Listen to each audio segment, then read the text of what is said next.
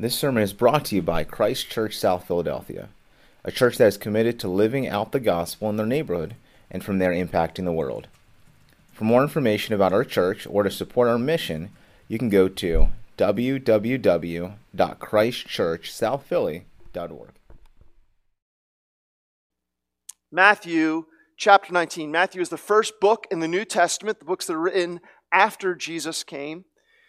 And for the benefit of anyone who might be new, typically as a church what we do is we pick one book of the Bible and we go through that book systematically. However, from time to time, we'll do a series where instead of looking at one specific book, we'll kind of look at various topics that the Bible addresses. And that's what we're in right now. We're in a series that we're calling Untwisting the Truth. Untwisting the Truth. A few months ago, I was having a conversation with a neighbor. We were talking about spiritual things, and this neighbor said, I just can't believe the Bible because it says so many repressive and hypocritical things. And I was really grateful that he trusted me enough to be honest with me about how he was feeling. And so I said, thank you for saying that to me. I appreciate that. Can you explain to me more why that is your perspective? And so he went on to say, well, I think about the book Leviticus, and I think he meant Leviticus, but I didn't correct him. And he said, in that book, like Christians love to quote all those verses about sexual ethics, but that book also says you shouldn't eat bacon and shrimp, and I've seen you eating bacon and shrimp, and so, what's up with that? He kind of brought this up where there seems to be this double standard where you care about this, but you don't care about this, and so this seems really repressive. It seems like it's all a bunch of hypocrisy. And you know what? I understand why he would think that. And I can feel not only what he's saying, but I can actually, because I know him, I can feel the pain behind his words because he has been mistreated due to various things that he's engaged in. And so he raises a really good question. How are we to think about things that we read in the book of Leviticus? How are we to read the Old Testament? Well, in Matthew chapter 5, Jesus tells us this, do not think that I've come to abolish the law or the prophets. I've not come to abolish them, but to fulfill them. In Jesus' day, the Old Testament could be split up into those two categories. There was the law, the first 5 books, the Pentateuch, the books that Moses wrote, and there was the prophets, basically everything else. And Jesus is saying that he didn't come to abolish anything that God inspired to be written in those books. He didn't come to abolish them, to do away with them.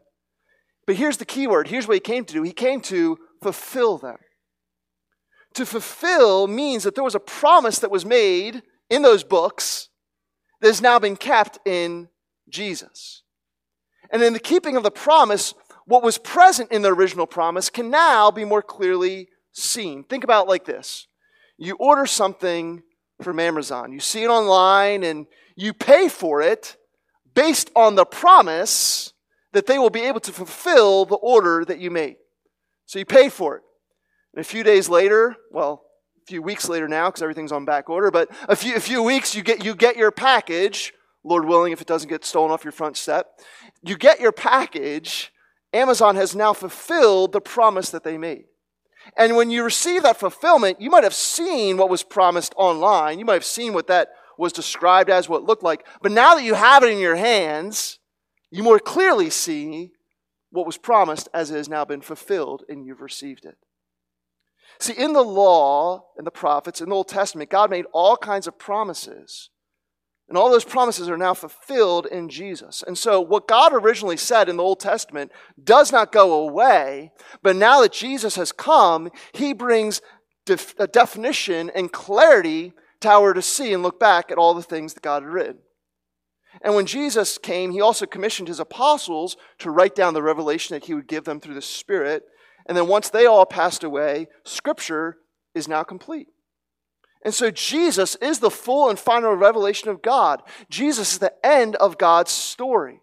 And this ending of him is meant to be the lens through which we go back and look at all of God's story. The way that we are to read the Old Testament is through the lens of the New Testament. It's kind of like The Sixth Sense, if you've ever seen that movie, once you know the end of that movie, you go back and you watch it, and the details of the movie are all the same. They're all still there, but now you're seeing them in a completely different light because they're interpreted through the ending. And so when we read the New Testament and see that, for example, Jesus, it says in the New Testament through the Spirit, that all food is now permissible. That allows us to go back to the Old Testament and realize more fully what God was doing in giving that law originally. And so now that we see that and see what Jesus now intends for us in that, we now know we can eat bacon to the glory of God. Hallelujah. Amen. Plan on enjoying some this afternoon. And so when it comes to sexual ethics, well, there's a reason that we're not starting in Leviticus, but there's a reason that we're now in Matthew 19, because Matthew 19 is going to tell us how we should go back and read everything else that we read in the Old Testament. But by starting here in the New Testament, we're not saying that the Old Testament doesn't matter, but what we're saying is that Jesus is the one who gives us the interpretive lens through which we need to go back and see what God says about sex. You follow me? That's why we're in Matthew 19 this morning. We're going to read verses 1 through 6 as we seek to untwist the truth about sex. That is our intention this morning. Matthew chapter 19. Now when Jesus had finished saying these things, he went away from Galilee and entered the region of Judea beyond the Jordan. And large crowds followed him, and he healed them there. And Pharisees came up to him and tested him by asking, "Is it lawful to divorce one's wife for any cause?" He answered, "Have you not read that he who created them from the beginning made them male and female, and said, therefore man shall leave his father and mother and hold fast to his wife, and the two shall become one flesh. So no, they are no longer two, but one flesh. What therefore God has joined together, let no man separate." Would you bow your heads with me in a word of prayer that God bless the preaching of his word. God, we come to you today because, as we already heard this morning in Psalm 16, at your right hand are pleasures forevermore. We come to you today, Lord God, because we want to find joy in you. We come to you today because, as we sang, in you we are free. Free forever, we're free. And so God, I pray that through your holy, inspired word recorded for us in this gospel account of Matthew, Lord, I pray that we'd experience the joy and freedom that you intend for us. And Lord, I pray that by the same Spirit that inspired these words, you would now illuminate these words. You'd make them come alive to our hearts, that as they're preached by the power of your Spirit, a far better sermon might be heard than the one that is actually prepared, so that all of us might say, we met with God today, and he took care of us and loved us. Lord, may we experience your love as we hear your word. We pray in the name of Jesus. Amen. Amen. So we're going to consider two things this morning.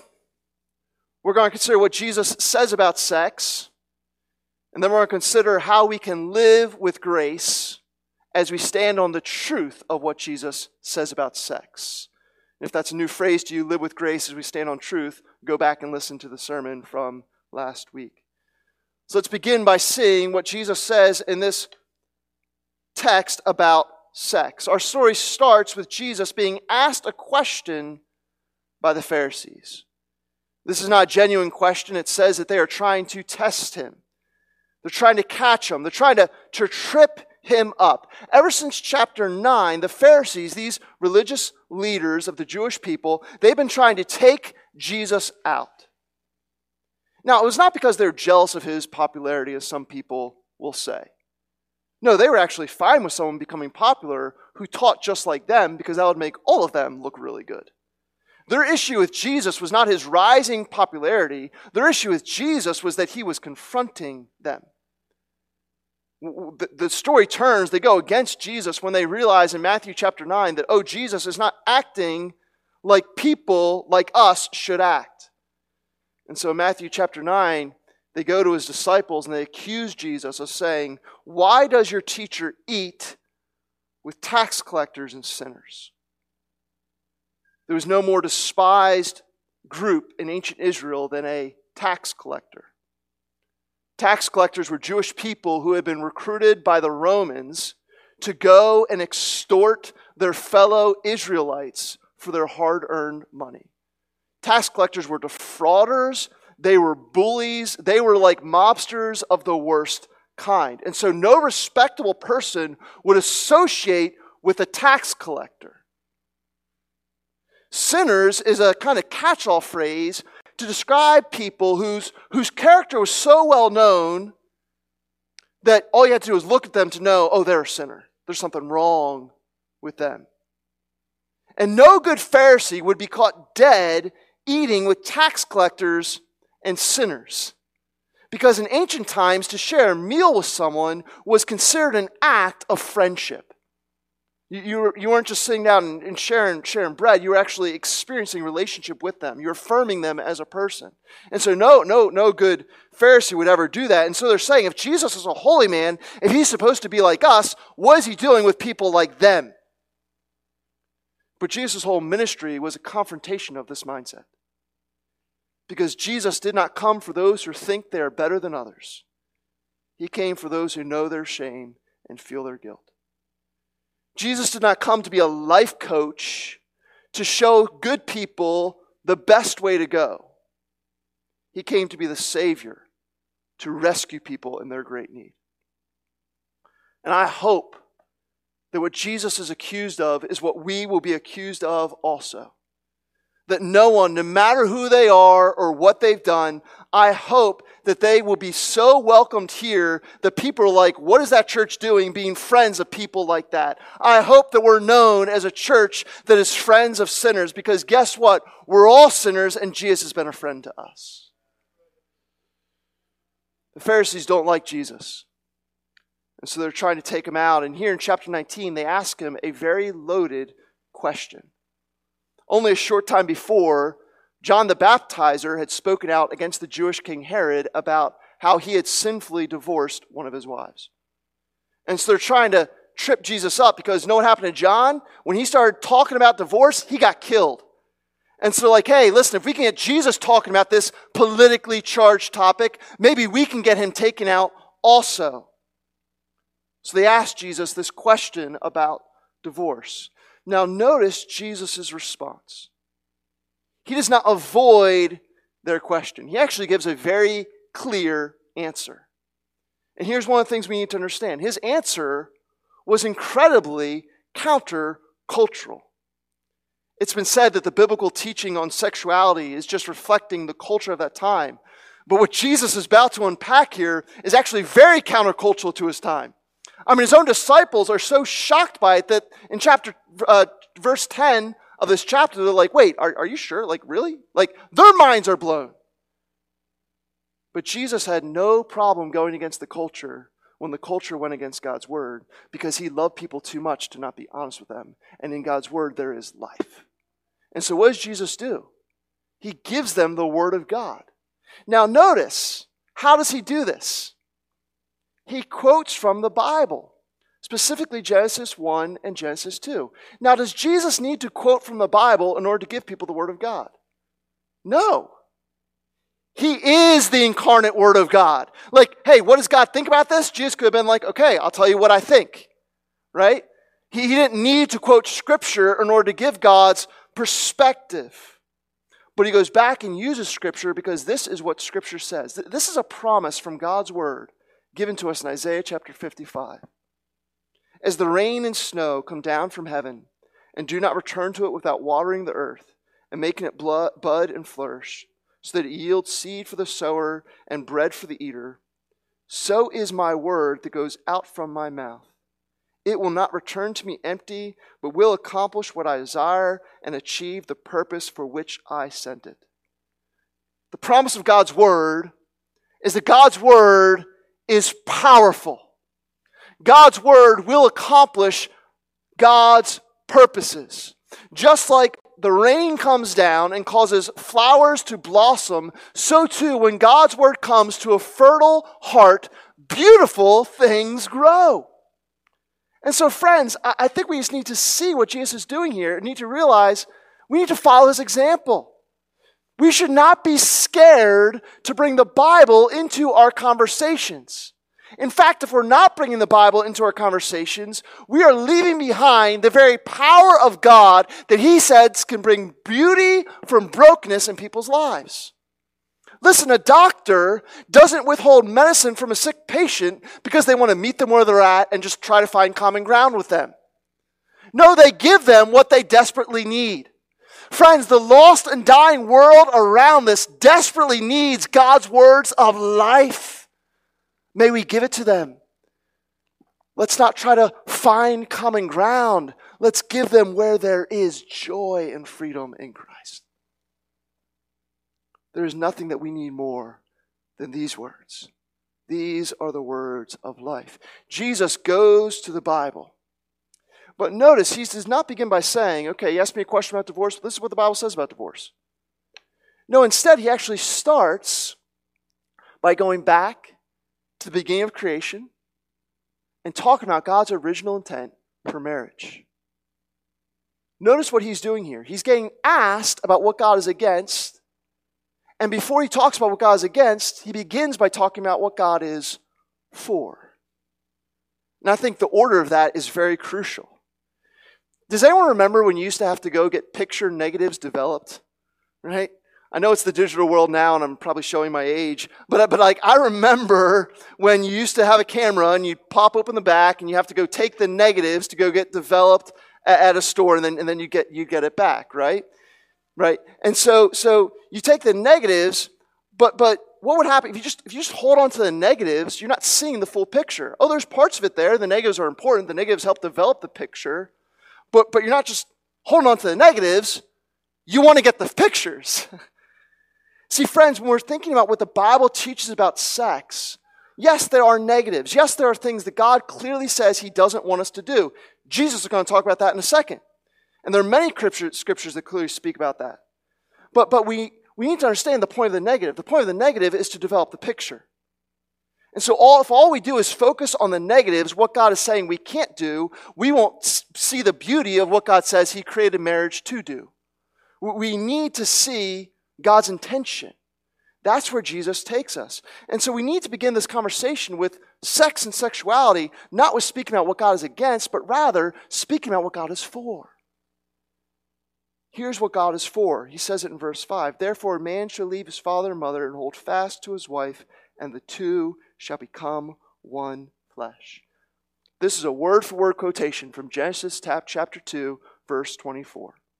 When God made man and woman, it was then God's idea to bring them together. Adam didn't wake up and see Eve and be like, wonder what we can do together. No, this was God's idea. God made her. We actually read in Genesis 2 that God brought her to the man. God presented her before him. God officiated the first wedding because God had designed these two to be able to come one flesh. There's your purpose for marriage right there. There's the picture. It is unity in the midst of diversity. It is two becoming one. And this oneness certainly means experiencing sexual union, one flesh. There's a physical word purposely being used there. But notice also that the scripture says they are to hold fast. The Hebrew word that's being translated there for hold fast is a word for clinging to something. Literally, it means to be cemented together. This is covenantal language. A covenant is an unbreakable promise. It is a binding contract, if you will. And that's what Genesis 2:24, what Jesus is quoting here, that's what he is establishing for marriage. The sexual one flesh relationship is meant to take place here in this holding fast, this marriage covenant. And so being one flesh is not only sexual, but it's a complete union. It's a joining of yourself spiritually, emotionally, socially, legally, economically. It is oneness in every possible way. And in Ephesians chapter 5, we're given the reason for why God created this one flesh relationship to take place within the marriage covenant. Ephesians chapter 5, verses 31 and 32. again quoting from Genesis 2, says, "For this reason a man will leave his father and mother and be united to his wife, and the two will become one flesh." This is a profound mystery, but I'm talking about Christ in the church. Right? Again, we see a word-for-word quotation of Genesis 2:24. But here, the Holy Spirit is revealing through Paul, who wrote this letter, that the reason God created the oneness of marriage is because God wanted to teach us something. He wanted to give us an object lesson, if you will. God wanted to teach us something about how we, as the church, those who put our faith in Jesus, how we become one with Jesus when we place our faith in Him. See, in marriage, what's mine becomes yours and yours becomes mine. There's no separation between you and me. There's just this one beautiful we. And that's what happens when we place our faith in Jesus. All of who He is becomes now ours. And so the reason you're forgiven of your sins this morning, if you placed your faith in Christ, is not because God is turning a blind eye to your sins. The reason you're forgiven of your sins, it's not because you've done anything to deserve it, nor because God is turning a blind eye to it, but because Jesus Christ earned your forgiveness on the cross. He paid it all. The reason that we are seen as righteous by God this morning, if we placed our faith in Christ, it's not because we are sinless people, but because Jesus and His perfect life have been credited to our account. We're clothed in His righteous robes. The reason we're loved by God the Father forever, and there is nothing that will separate us from His love, Romans chapter 8, is because the Father's love for the Son will never change. And so if we are united to the Son, His love for us will also never change. See, when we are united by faith to Jesus, all of who He is becomes ours. We are one with Him. This is the glorious doctrine, of our union with Christ. And God created marriage all the way back in Genesis so that when Jesus came, we would have a category for what it means to receive God's blessings through our union with Jesus. He wanted to show us what union looks like. And this is why the Bible makes such a big deal about sexual immorality, which is any kind of sexual thoughts or actions outside of the covenant of marriage. The reason God cares about that so much is because if you mess with the picture, you dishonor the one the picture represents. How would you feel if someone took a pen and defaced a picture of someone you cared about, someone you loved, someone that was precious to you? I think about my sister who several years ago adopted a little girl from India, and for a while all she had was a picture to hold on to of that little girl that they were going to go get. Man, if someone took that picture and started to mark it up, my brother-in-law would have had a lot of problems with that person. Right? And this is what we do when we use our sexuality in a way that does not honor the picture that God intends it to bring. See, what we do with our sex life is it's not just about us, but it's really reflecting what we think about God. How much do we want to honor God who's given us this picture of oneness? Author Paul Tripp says it this way: sex is deeply spiritual. Your relationship to your own sexuality and the sexuality of others will always reveal your heart. Your sexual life will always be an expression of what you truly worship. In sex, you're either self-consciously submitting to God or you're setting yourself up as God. How we choose to express our sexuality will show who is really on the throne of our hearts. And this is why Ephesians chapter 5 says in verse 5, "For you may be sure of this, that everyone who is sexually immoral or impure, or who is covetous, that is an idolater, has no inheritance in the kingdom of Christ and God." To covet is to want something differently than what God's given you. And to be an idolater is to worship something other than God, and that is what sexual immorality is. It is saying that what God says about sex is not right, I want something else. It's coveting. And it's saying, I have the right to determine my own sexual choices. God needs to stay out of my bedroom. I'm the God of this part of my life. But friends, God is either the Lord of all our lives or He's the Lord of none of our life. There can't be two people on the throne. We're either calling the shots or we're living submitted to him. And so how we choose to express our sexuality will show who we're really worshiping. Is it self or is it God? Well, in heaven, the rule of God reigns.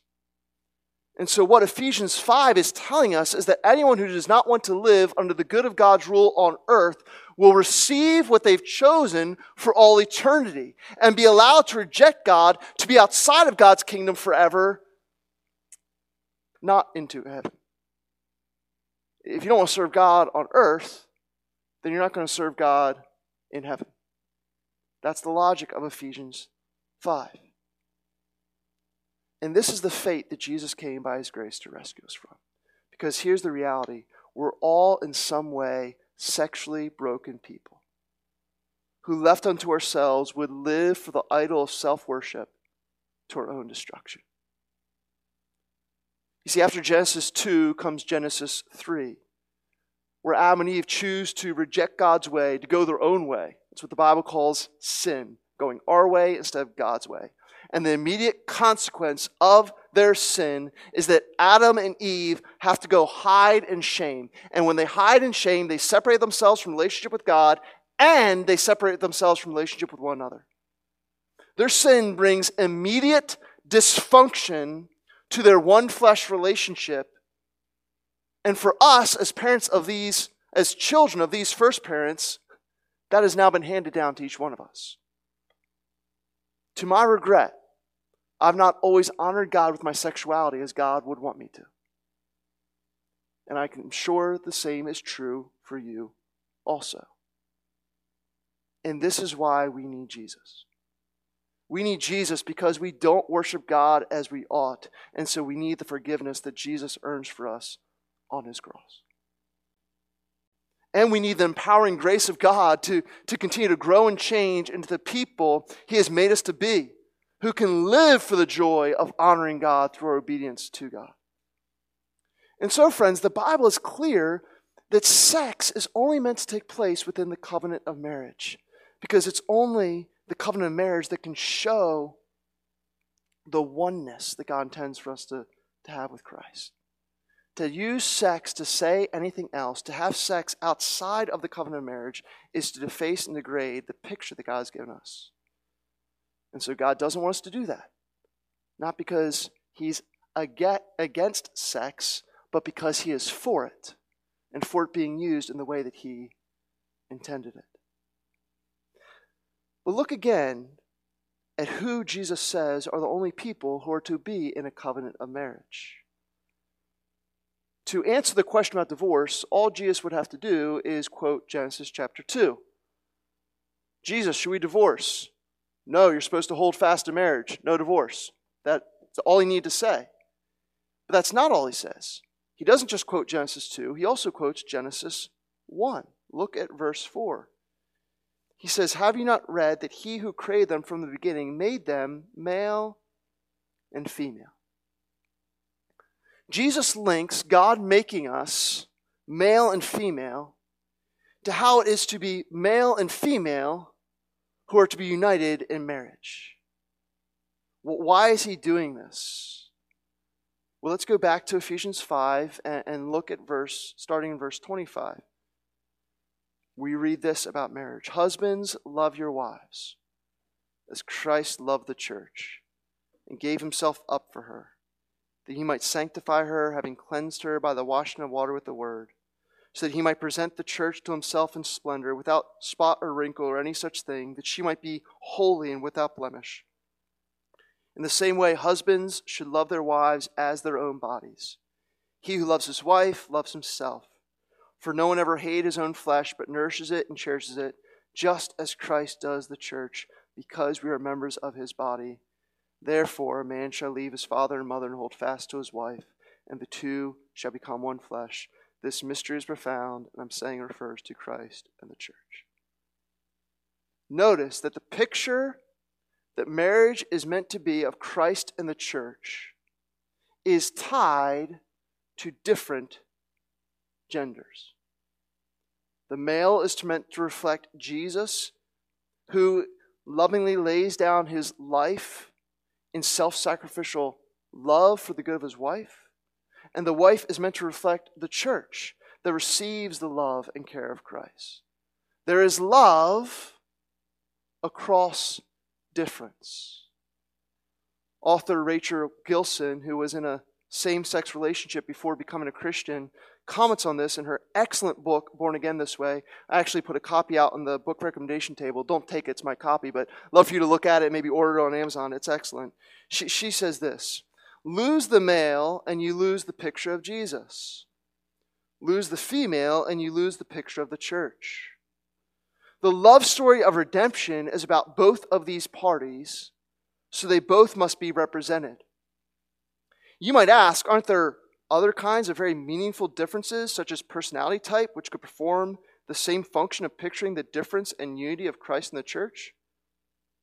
There's something about sex difference which sets it apart from other kinds. It is both large scale, usually identifiable from just the briefest of glances, and also written into the smallest parts of ourselves.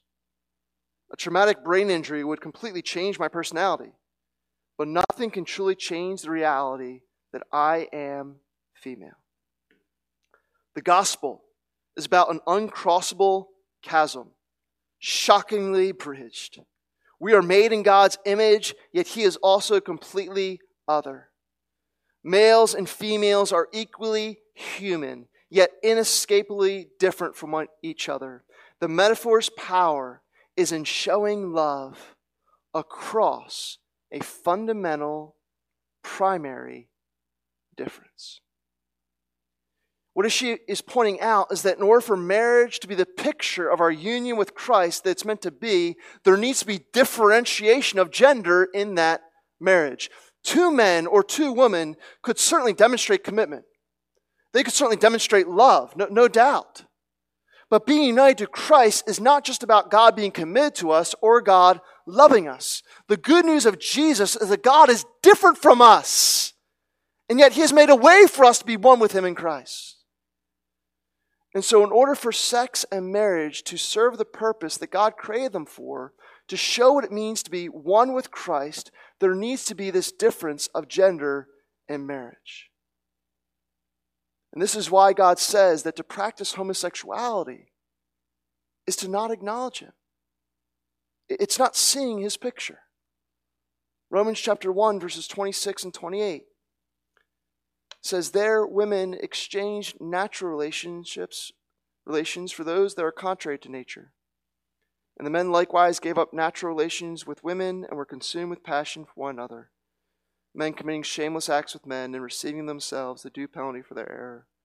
And since they did not see fit to acknowledge God, God gave them up to a debased mind to do what ought not to be done. Now, let me just say this to those listening who experience same-sex attraction. While these passages and many others make it abundantly clear that homosexuality is a sin, I want to make sure that you also heard loud and clear the verses I quoted earlier. Jesus is a friend of sinners. And so if you experience homosexual desires and are realizing this morning that the Bible says that is sinful, I will make sure you know that there's not a person in this room who's not also sinful. And so I'm not here to judge you. I'm here to love you because God wants to love you. Which doesn't mean that I'll affirm everything about you. I don't want to be affirmed in the sinful parts of my life. I hope people are love me enough to be honest with me about what God says brings life and what will lead to death. Like, I need that in my life. Like, I need to be checked. I want to put my sin to death, and I want to live for God because, as we heard in our call to worship, at His right hand are pleasures forevermore. Like I want to sell out for the things that the world says will bring me happiness. I want to seek what God says will bring me joy, and I hope the people here will help me do that. And so, I know that speaking about these things can be very challenging to hear. But I also know that God loves us too much to not be honest with us. And so while you might be feeling challenged, I hope you're also feeling loved. God only ever wounds so that he can heal. And we want to be a church of healing. We want to be a church where people can talk honestly and openly about their struggles, no matter what that struggle is. We want to be a church where people can be honest. And when they're honest, they're not shamed for their honesty, but they're instead loved. They're not held at a distance because of their honesty, but instead welcomed with open arms. And through love and through an open heart, we're all encouraged, as we all need to be, to turn from sin and pursue life in alignment with the good way of Jesus. So how can we be this kind of church? How can you be this kind of person in the spaces and places where you live? Well, let's look at our second point. This will be much quicker, but just by way of application, how can we live with grace as we stand on the truth of what Jesus says about sex? I'm going to give you 5 things. Again, these are all very brief, but hopefully they give you some helpful categories. Number 1, we need to repent where needed. We need to repent where needed. I think we need to begin to consider how to apply this message, not by thinking about how it's meant to inform our conversations with others, but rather to look inward and see where are ways that I've not been faithful to this picture that God's created marriage to be. Where are ways that I have been sexually immoral in my own life. We need to start with repentance, because this is where Jesus tells us to start. In Matthew chapter 7, he says, hey, before you go talk about the speck of someone else, look at the log in your own eye. Christians, sadly, are often really good speck inspectors. And as they look at everyone else, they're knocking people over with their huge logs. I hope that's not who we are. The first question we should always ask is, what sins do I need to repent of and put to death? And really, I think this is something the Christian church at large needs to ask. Because historically, I think the Christian church has rightly been consistent with addressing the sin of homosexuality, but wrongly has not been consistent with talking about the sin of premarital sex, or unbiblical divorce, or pornography, or adultery, or any of the other ways we can be sexually sinful. Those things don't get brought up in the same way. Friends, that's hypocrisy, and needs to be repented of. We're not going to have any kind of credible voice in this conversation if we only talk about one part of it. So this is where we need to start. We need to start by considering where we need to repent. Number 2, we need to be aware of where there's been hurt. We need to be aware of where there's been hurt. If I go to hug someone and they've been bruised on their shoulders, they still might need a hug, but it's going to change how I hug them. If there's hurt, we need to be aware of where there's been hurt. And I think we just need to own this and accept this, that the Christian culture, sadly, has often engaged in the sin of shaming people who experience homosexual desires. In college, I led a campus ministry, and I was several campus ministries on our campus, and we decided to have this one big outreach where we all got together and we're going to do something fun and hopefully have the opportunity to share with people about Jesus. And so we brought in a Christian comedian. I did not book him. I'd never heard of him. Someone else took care of that, but I brought a lot of people to this event. We're sitting down, we're participating in the event, and the guy was kind of funny. And but then about halfway through, he started making sex. He didn't start making sex. That'd been a whole different kind of event. Just want to make sure you're paying attention. He started making jokes about homosexuals. And I'm sitting there and I feel responsible because even though I didn't book him, I brought people to this event. And so I decided, being the not that mature, but very bold, zeal without knowledge is not a good thing. I stood up in front of lots of people and called this guy out for what he's doing, and I stormed out of the room and left. There was probably a better way to handle that situation because it caused this whole scene, and there was lots of fallout afterwards, and it was a messy way to deal with it. But here's what we need to understand. That happens often. That's our history. And that's hurtful. We wonder why churches aren't safe places for people to come and talk about their homosexual temptations. It's because of crap like that. we need to be aware that there has been hurt. And I'm not saying that that means we shouldn't speak about sexual ethics, but friends, we need to speak with a sensitivity that's aware that perhaps the person we're speaking to has been really hurt before. That shouldn't mute our voice, but it needs to inform how we use our voice. Number 3. I'm sorry, I do feel like I shouldn't have said crap behind the pulpit. I apologize for that. I was getting emotional in the moment. Thank you for forgiving your pastor. Number 3, we welcome anyone. We welcome anyone. Christian poet, author, and speaker Jackie Hill Perry, who's a really helpful voice in this conversation. I should commend her to you, Jackie Hill Perry. She described this experience when she came to a church for the first time after being a committed lesbian for a long time. She walks in and she describes walking in all her boyish clothes and all these things. Very, very clear how she was identifying. She hadn't had this area of her sanctification worked out yet. This is what she says. I'm at this church, and this woman named Alicia walks up to me.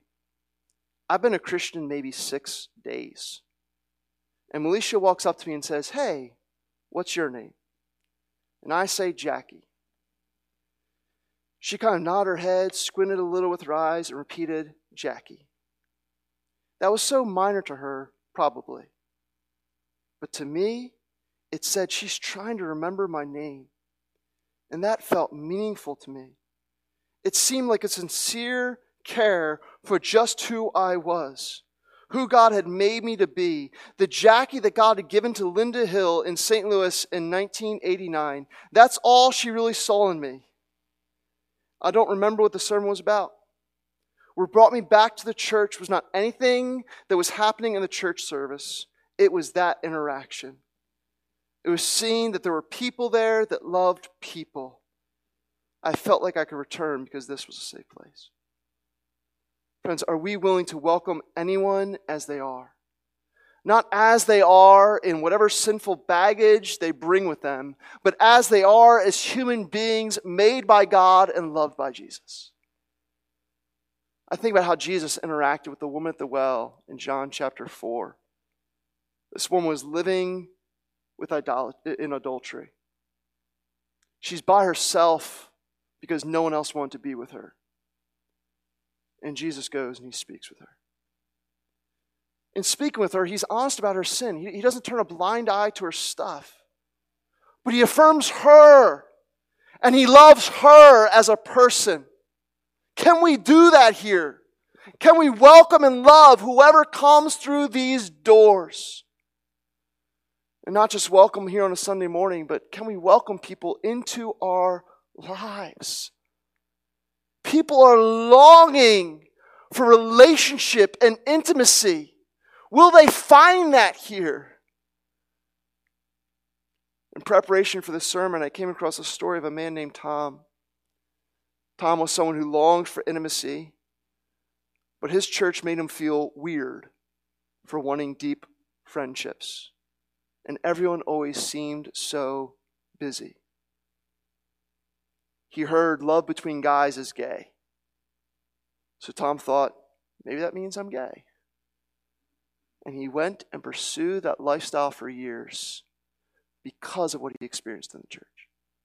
And his own sinful desires. Yes, I'm not excusing that, but it was the church that gave him reason to go down a bad path. I wish more churches practiced the words of Jesus when Jesus called his disciples his family. His mother and brothers are at the door. And they're like, Jesus, your family's here. He's like, no, my family's in here. He saw those who were his followers as closer to him than even his own mother who birthed him. Sam Albury, who's also a very helpful voice in this conversation, says we need to change our view of friendship and intimacy. In our culture, we have collapsed sex and intimacy into one another, so we can't think of intimacy that is not ultimately sexual in nature. So if we hear previous generations talk about deep friendship, we roll our 21st century eyes and say, oh, they're obviously gay, because for there to be that depth of intimacy, there must have been something sexual going on. That's a very Western way to think, a very recent way to think, and a very unbiblical way to think.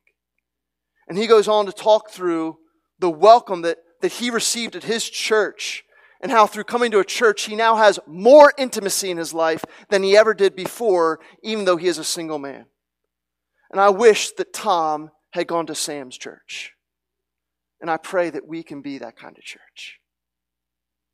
This is why we make a big deal about small groups.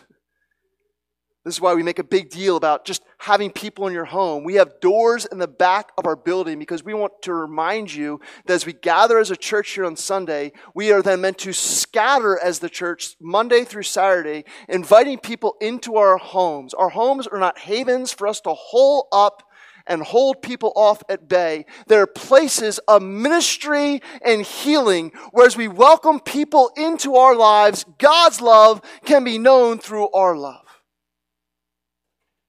We have been hardwired for intimacy, and that's why God has made his church to be a family.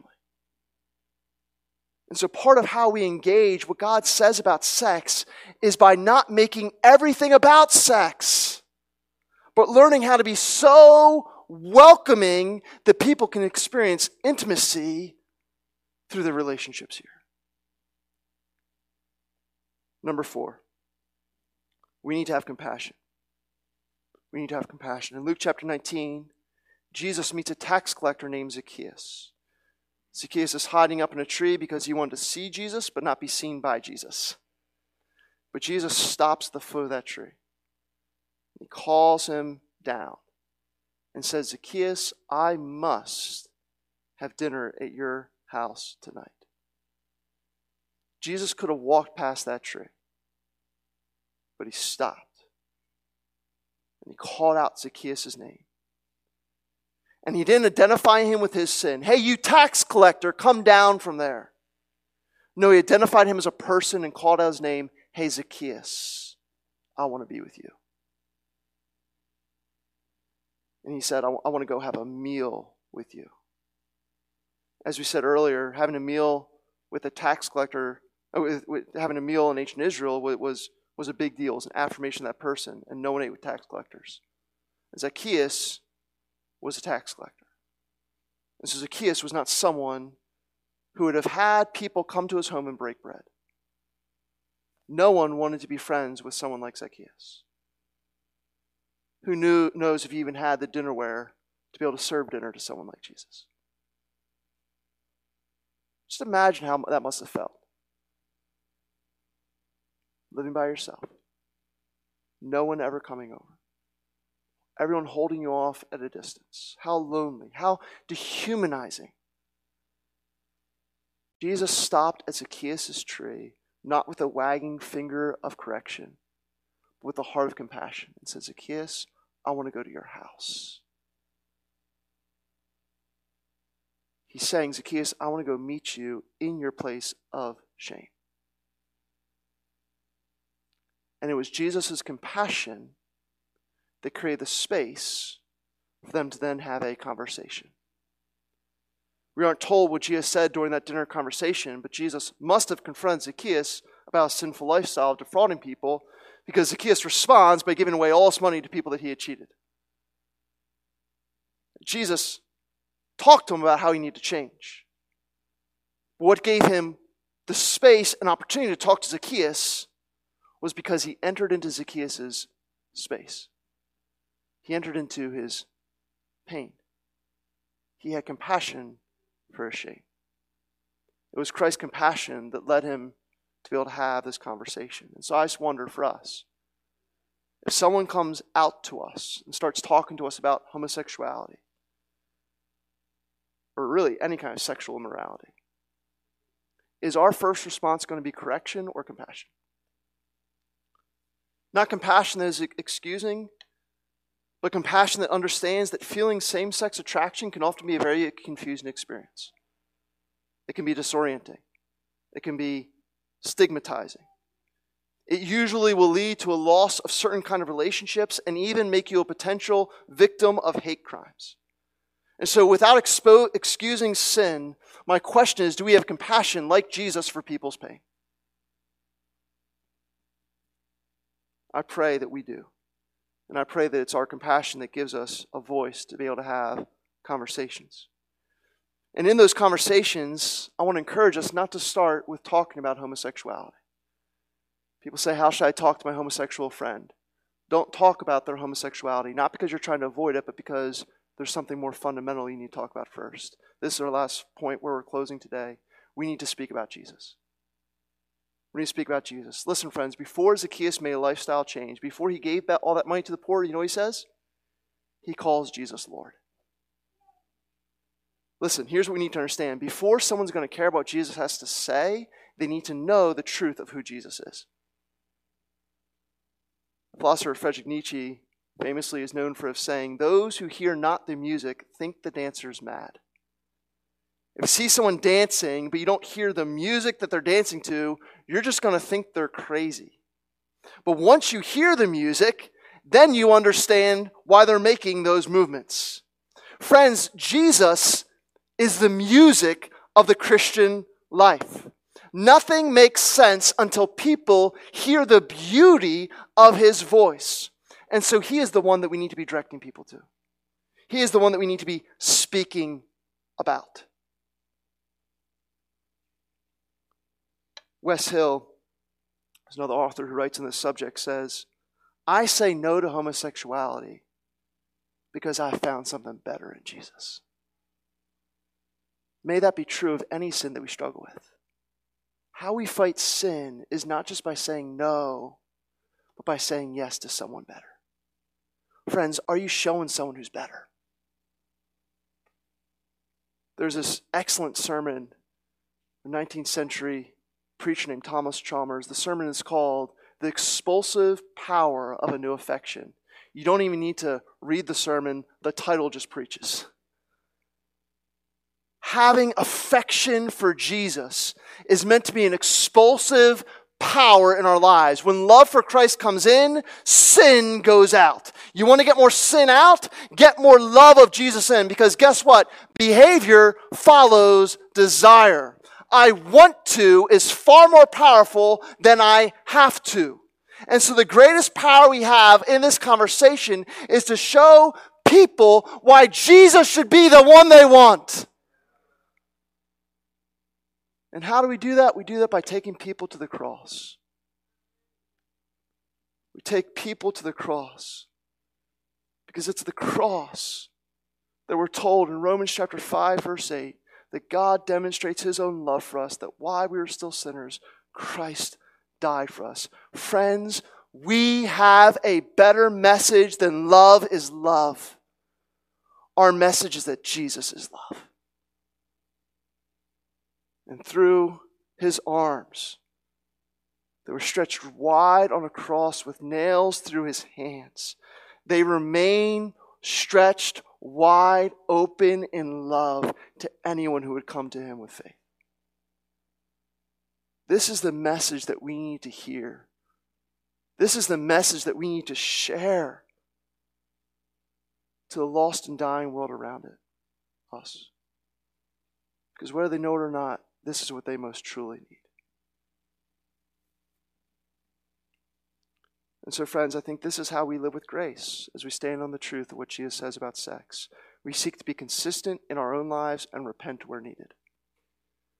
We pursue sensitivity as we're aware of hurt that's been done. We welcome anyone and build deep relationships here as a church. We have compassion for the sinner while not condoning their sin. And we share about Jesus. We bring the conversation back to him again and again and again. May this be what the Lord finds us doing here until he returns. Let's bow our heads in prayer.